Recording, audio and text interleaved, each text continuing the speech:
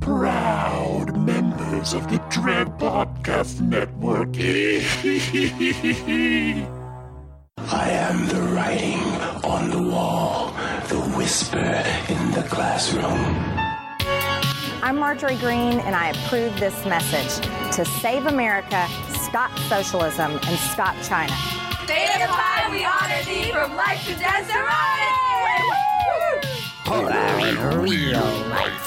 Doubters, the doomsters, the gloomsters, they are going to get it wrong.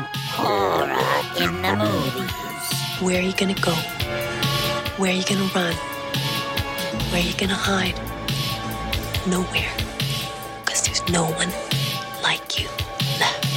What do we want? Justice! When do we want it? Now! Let's go! What are you waiting for, huh? What are you waiting for? I want you to know that the movement we started is only just beginning. Sometimes that is better.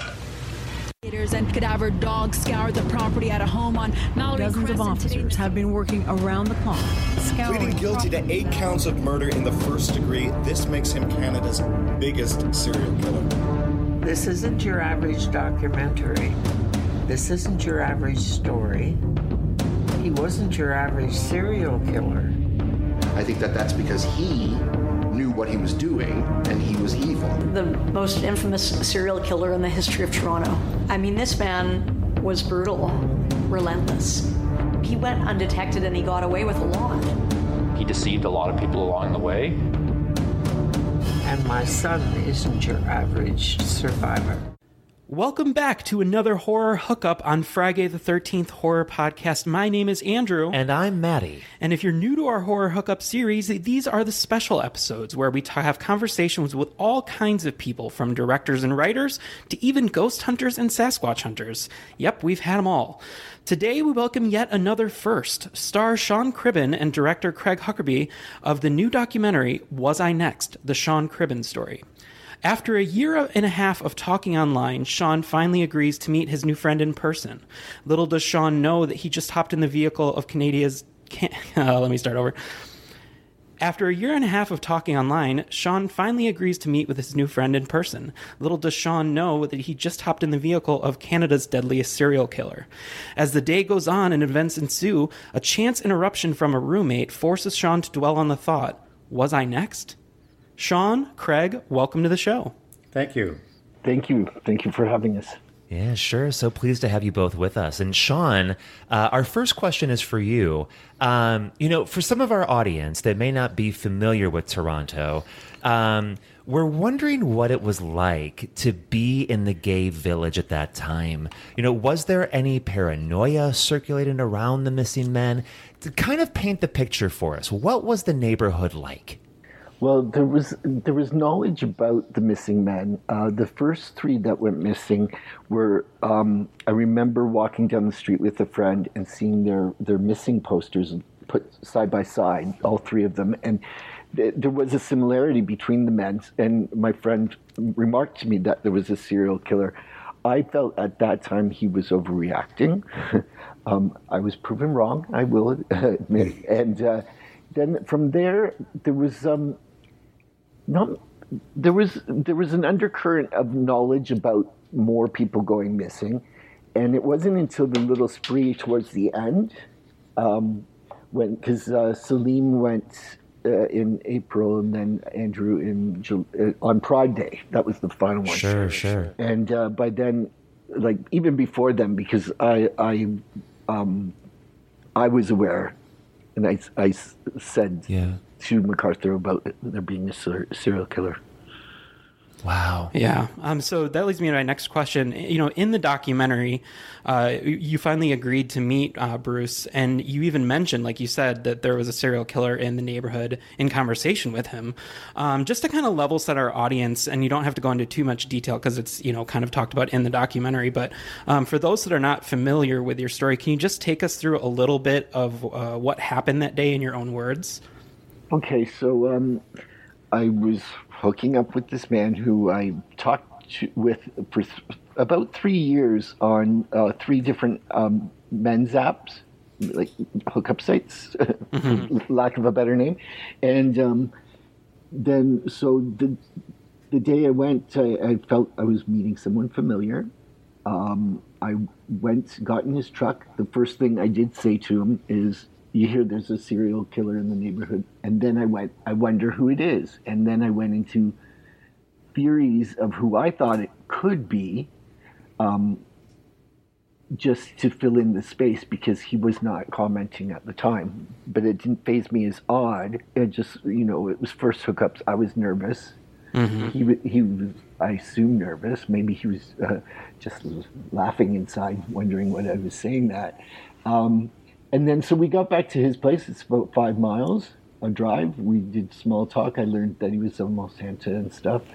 And then we went upstairs, and then I was running a few minutes late, and to make up time, I decided to go to the bathroom and give him the drug GHB, which was on me. I gave it to him with instructions how to mix it.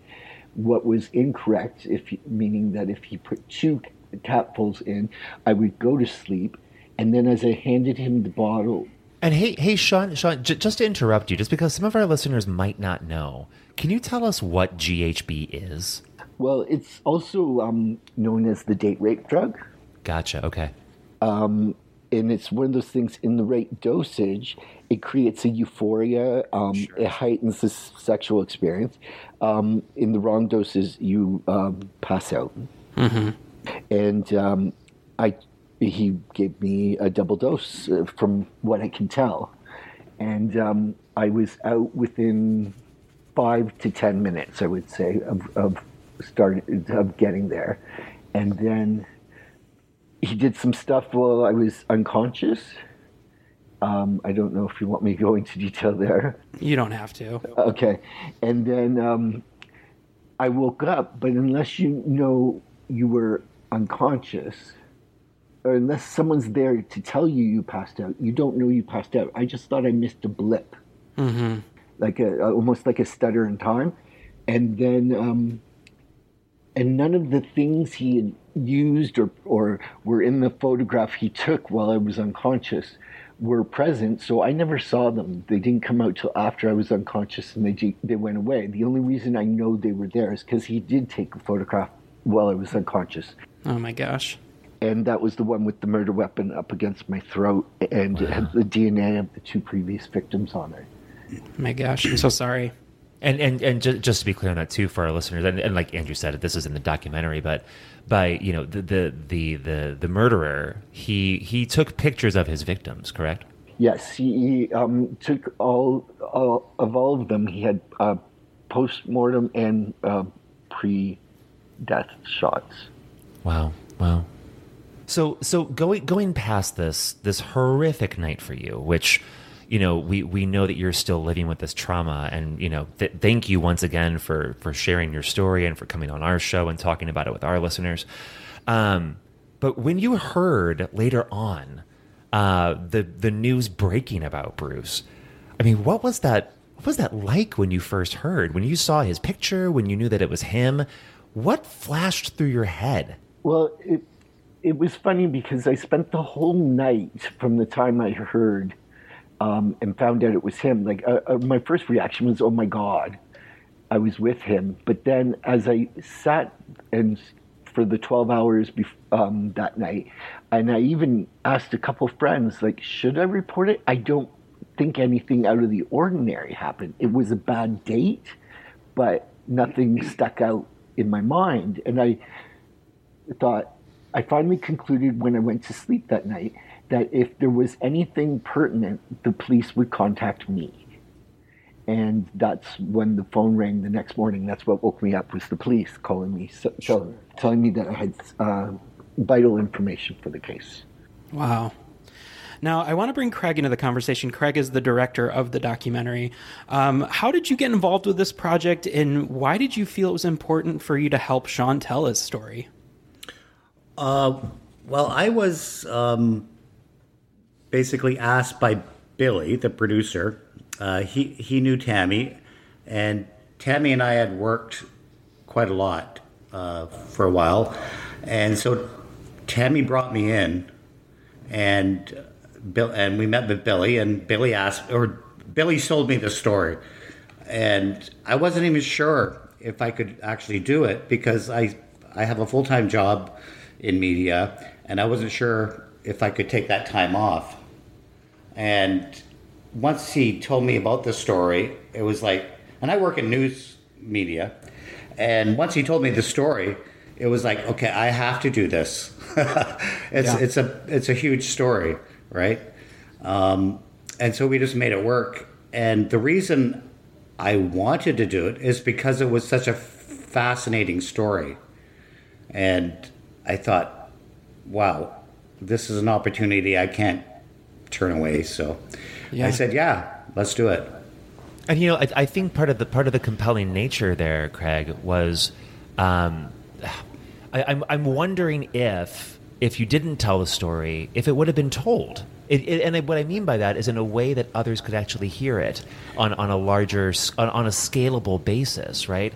Because even with the original manhunt and everything going on, I know that the police maybe didn't treat it as well as they could in Canada, and maybe the full story wasn't being allowed to be told out there, right?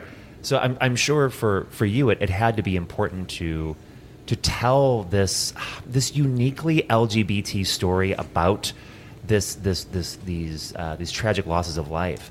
Was that a part of it for you?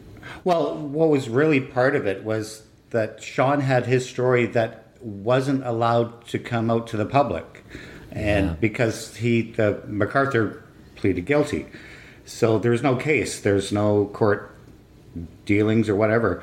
So this was all bottled inside of him, and sure, this is an opportunity that he could get his story out and tell it his way, right? And that was really important to me and the rest of the crew, was that we didn't want to sensationalize the Bruce McArthur aspect. Of course, we wanted to tell Sean's story and the hell he went through. Sure, right? So it was that was part of the challenging part of it, was not sensationalizing, because that's all you heard about on the news for a couple of years was Bruce McArthur, this, and it was a very sensationalized story, and we didn't want to focus on that. Mind you, we had to at some point. You got to tell that part of the monster, right, before you see how it affected Sean, right? So Sean, we know that from talking to him, your producer, Billy Greer, was a huge part of bringing this team together to tell the story. Tell us a bit about your relationship with Billy and why you chose him to help you bring your story to the screen. Well, Billy I'd known from at least 23 years. He used to work with an ex of mine and at a bar, and he had circumstances in his life that put him in a precarious situation, and he became homeless. And this was over the Christmas holidays, I remember, and I found out through my ex, and I said that he should move into our solarium in our house, or in our apartment, and he did, and I didn't even remember this when Billy first approached me. He filled me in. Like, he remembered things like I made sure he had a stocking on Christmas morning and presents under the tree and stuff like that. So because of that I guess outreach or just it didn't seem like a big deal to me to do that. But Billy remembered it, and his life went in a trajectory to improve his situation and to gather more skills that could possibly produce a documentary like this.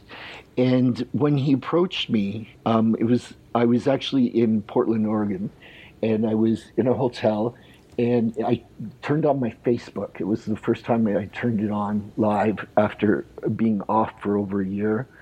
And he messaged me almost immediately, and I just happened to respond very casually, and then he was right there. He was like sitting on it, and he was just like, then he asked for a phone call, and I took a call, and we talked for quite a while, and it was very emotional at first because we played catch up, and then he had this idea, and I said that when I got back to Toronto, I would definitely meet with him. And I was being approached by some like Universal and NBC and a few other.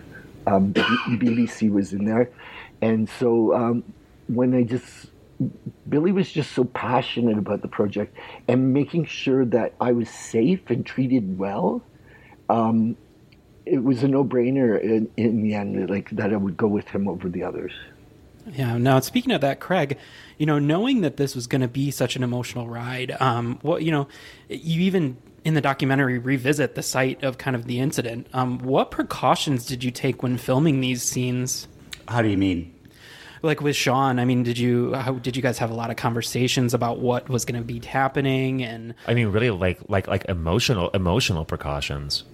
Well, very much for Sean. This was all new to me, right? I mean, they were taking me to the locations of where they met and his apartment. So I didn't feel emotional about it, but I could understand Sean feeling emotional because this was the first time he went back there. And, I remember shooting it at the apartment. I'm thinking, geez, I wonder what Sean is feeling right now. And, obviously he was emotional about it. Yeah, that was shooting commenced on the 2-year anniversary of that actual incident. That's right. We did the reenactment we started with. And we ended up at McArthur's building. And I didn't think it would affect me. I thought I was far enough along in my therapy that I would be okay. But it became quite evident shortly after I exited the vehicle and I counted up to the 19th floor and I knew it was the corner unit, and I kind of had that moment of panic, and then I started to lose control of the panic attack. And so I just remember I wasn't used to the camera being right there in my face either, so I just kind of turned and said, "We have to go," but I didn't say it very clearly, I guess, because no one moved. But so then I made it very clear, and I said, "No, we have to go now." And I got in the car. But Billy assured me that I had the right at any time to just pull the reins of where we were going if it was, because he had my emotional state in his care, and he knew it, and he did very well with it. Sean, I'm so glad that you mentioned the word therapy. That's a word that we take really seriously. It's a word that our listeners do too. Mental health is just, it's paramount. And especially in this last year of pandemic, I think we've all really learned that. And I'm imagining that you really learned the power of therapy and the power of healing in mental health through your entire experience and going through therapy. Can you tell us a little bit about how therapy has helped you get through this incredibly traumatic experience that happened to you?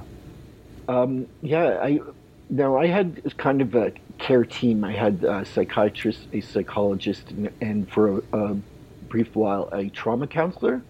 So I had it on. The resources open to me were quite fast, and I'm still in therapy, and I will be probably for the rest of my life. But it's calmed down a lot.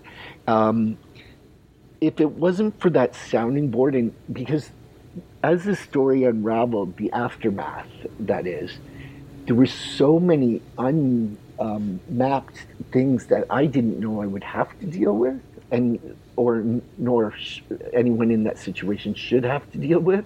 But all of a sudden I was being faced with them, and without that, the psychologist to vent all this stuff too and get it out there, and almost a sounding board at times. That issues with my family and issues with the police and issues with the public's reaction, and the public debate about whether I should live or die. That was very hard to take. Yeah, I can only imagine. Speaking of this side of the story, I think we were both kind of, choked up with the amount of support you received when you went to the Cedars Campground for the annual Illumination Night event, which for our listeners that don't know, it's a night of remembrance for all of those in our community that we've lost. Sean, what was that like being at that event for you? That was a pinnacle in my healing process, because like the speech that I did, which it's after the credits of the movie, the uncut speech. It's that was one thing, and that came very easily. It was just my message to the community, and then sort of like a tribute to the victims. And then, but the reaction I got that night as we walked through the park, after I identified myself for the first time publicly as the victim, as the subject of the documentary, then the reaction was just overwhelmingly positive, and the crowd gathered behind me. And there was one point where I got towards the end of that, going through the displays, and I was emotional, so emotional, I thought I can't do anymore, and I turned away from the crowd, not seeing them, and I said, I'm going back to my trailer, and I sort of walked off the wrong way, and then I think it was Craig or Billy or one of them said, Sean, those people behind you, they want to hug. And when I turned, there was like literally like 100 people all like stretched out behind me, and they when I went over, and they just kind of swarmed me, and there was just hands rubbing my back and telling me I was okay, and like so brave, and all these affirmations that were just, it was very emotional and very changing for me. Wow. Craig, a question for you. Knowing that the community had already endured such loss at this time, with 8 men already killed, were you expecting the community to really get behind this story when you started filming? Yes and no. Just because the story hasn't been told yet. No one knew Sean's story yet, right? So they didn't really know what Sean had gone through unless we told them, like at the Cedars event. Then people were aware what he went through, right? But that night, everybody knew. Everybody knew what had happened. And the support that Sean got was really heartwarming.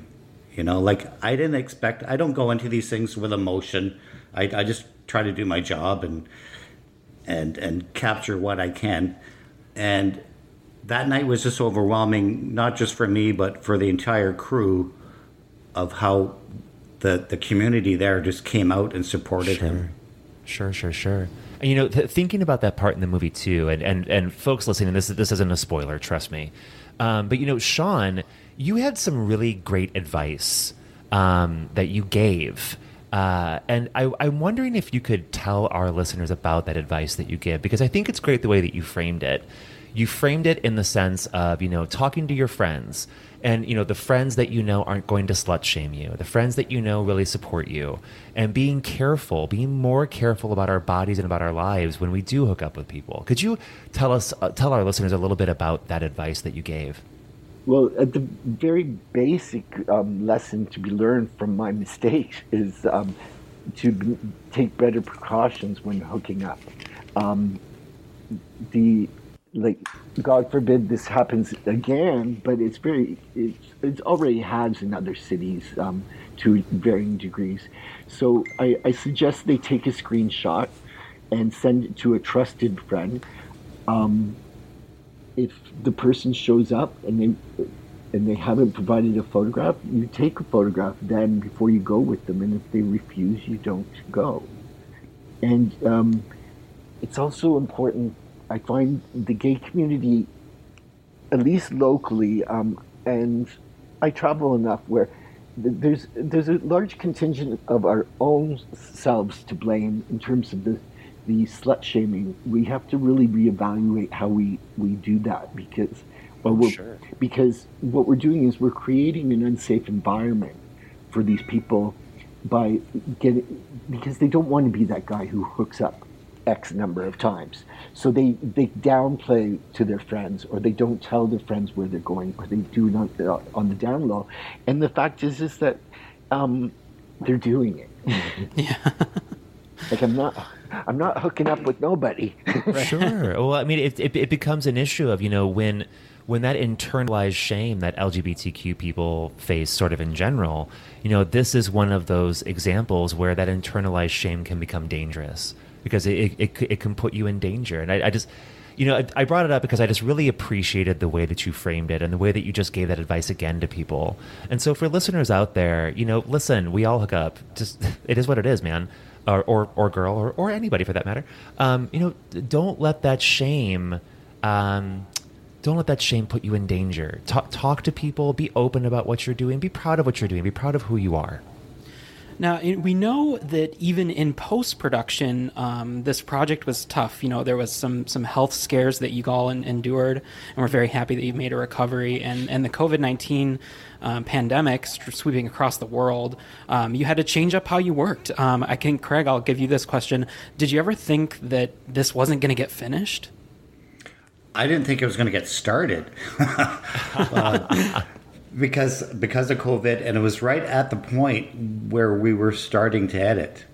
And there was still a lot of things I needed, right? Like, we didn't have anything from Billy. We didn't know what the narrative of the story was going to be because we were still kind of doing it, right? Yeah. And we did this without a script, right? So we just shot what we needed and hoped that was enough, but it wasn't. And as soon as the COVID started, we had to change it right up. And I remember calling Billy and Tammy and saying, you got to trust me on this one. I need Billy to tell this story on camera so I can piece together what we have, right? Because it was going to be totally different. It was going to be Sean and Steve and Billy and Tammy in a studio. It was going to be perfectly lit and look really professional. And we were stuck. I mean, we couldn't move. So I said, Billy, use your iPhone. You got a great camera on your iPhone. Just set it up and tell me the story. And that's what he did. And over a course of 3 or 4 weeks, I think it was, I would say, okay, Billy, I'm at this point of the doc. I need this. And within the next hour or two, I would have something from Billy that was just perfect. And the same thing went with Steve, the music director. I would be needing a piece of music, and I described to him the scene I'm doing. And then the next thing I know, I had this perfect piece of music from Steve. And it was like, wow. He was reading my mind. And so the whole editing process took way longer than I thought. But I'm so glad it did, because it gave us time to look back and see what we were doing and how the story was playing out, and do people understand what was going on, right? So, and people do. They resonated to this doc. And so everything happens for a reason, right? I'm so glad we did it the way we did it, because it looks organic. Mm-hmm. Yeah, there's definitely a sense of that you all became such a family through this process. Yes. So now that you've all been on the film festival circuit in 2020, Craig, what's the reception been like? Tell us about that. It's just been mind-blowing. Like, we never went into this thinking we're going to be an award-winning documentary. We just wanted to tell a good story with some good visuals and some great music. And we just put it out there, or thanks to Billy. He's just been working his ass off doing all this, entering all these festivals. And when we won our first festival, it was like, oh, great, that's awesome. And then it was number 2, and then number 3, and then number 4. And they just keep on coming. And I'm just blown away by it. And I think the entire team is blown away by it, because as a company, this is our very first project that we worked on. And to be able to have this documentary be seen around the world and to win these awards, it's just so humbling to me and to everybody on this project. Yeah. Yeah, I think officially we're up to 78 just now. I just got it. I know we got Japan as well. Wow. And finally, Sean, we want to thank you again for telling your story.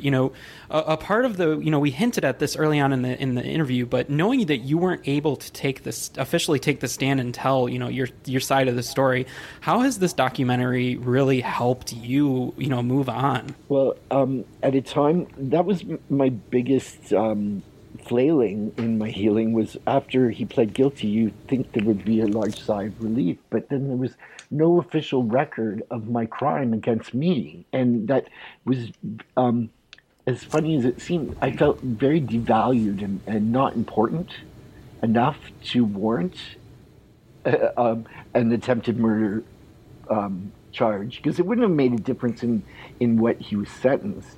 So I ended up putting that spin on it. But when I look back, I was even talked out of doing a victim's impact statement, and that would have been a chance to be in the official record.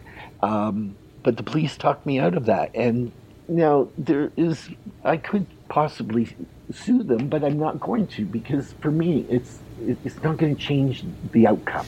He's in jail for the rest of his life. He is eligible when he's 92, but it's not going to happen, because if I'm alive, I'm going to be there, and then I'll bring my charges forward. There's no statute of limitations on it, so I can charge him then just to bog him down until he's no longer with us. But this documentary was pinnacle in terms of getting my story, like saying it and saying it, and presenting it in a way where there was some compassion, because of the nature of the hookup.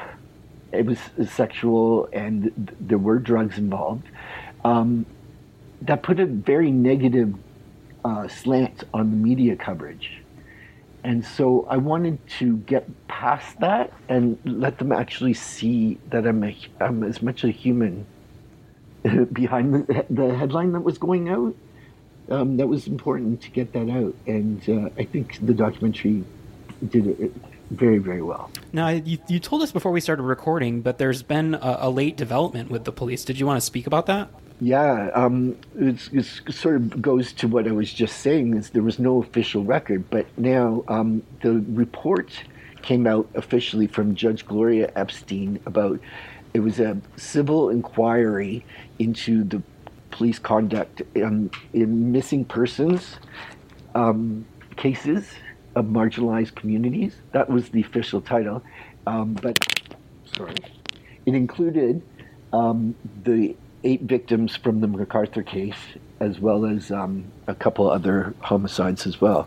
And after that came out at the press conference in the morning, which I went to virtually, then I was called into what I thought was going to be a debriefing with people who were involved with the case, but it was just me and the chief of police, and the Toronto Police Service apologized and said they were truly sorry for letting me down and putting me in a position where I was not protected, because if they had done their job better, it would have never happened to me. And that meant the world to me, because it acknowledged that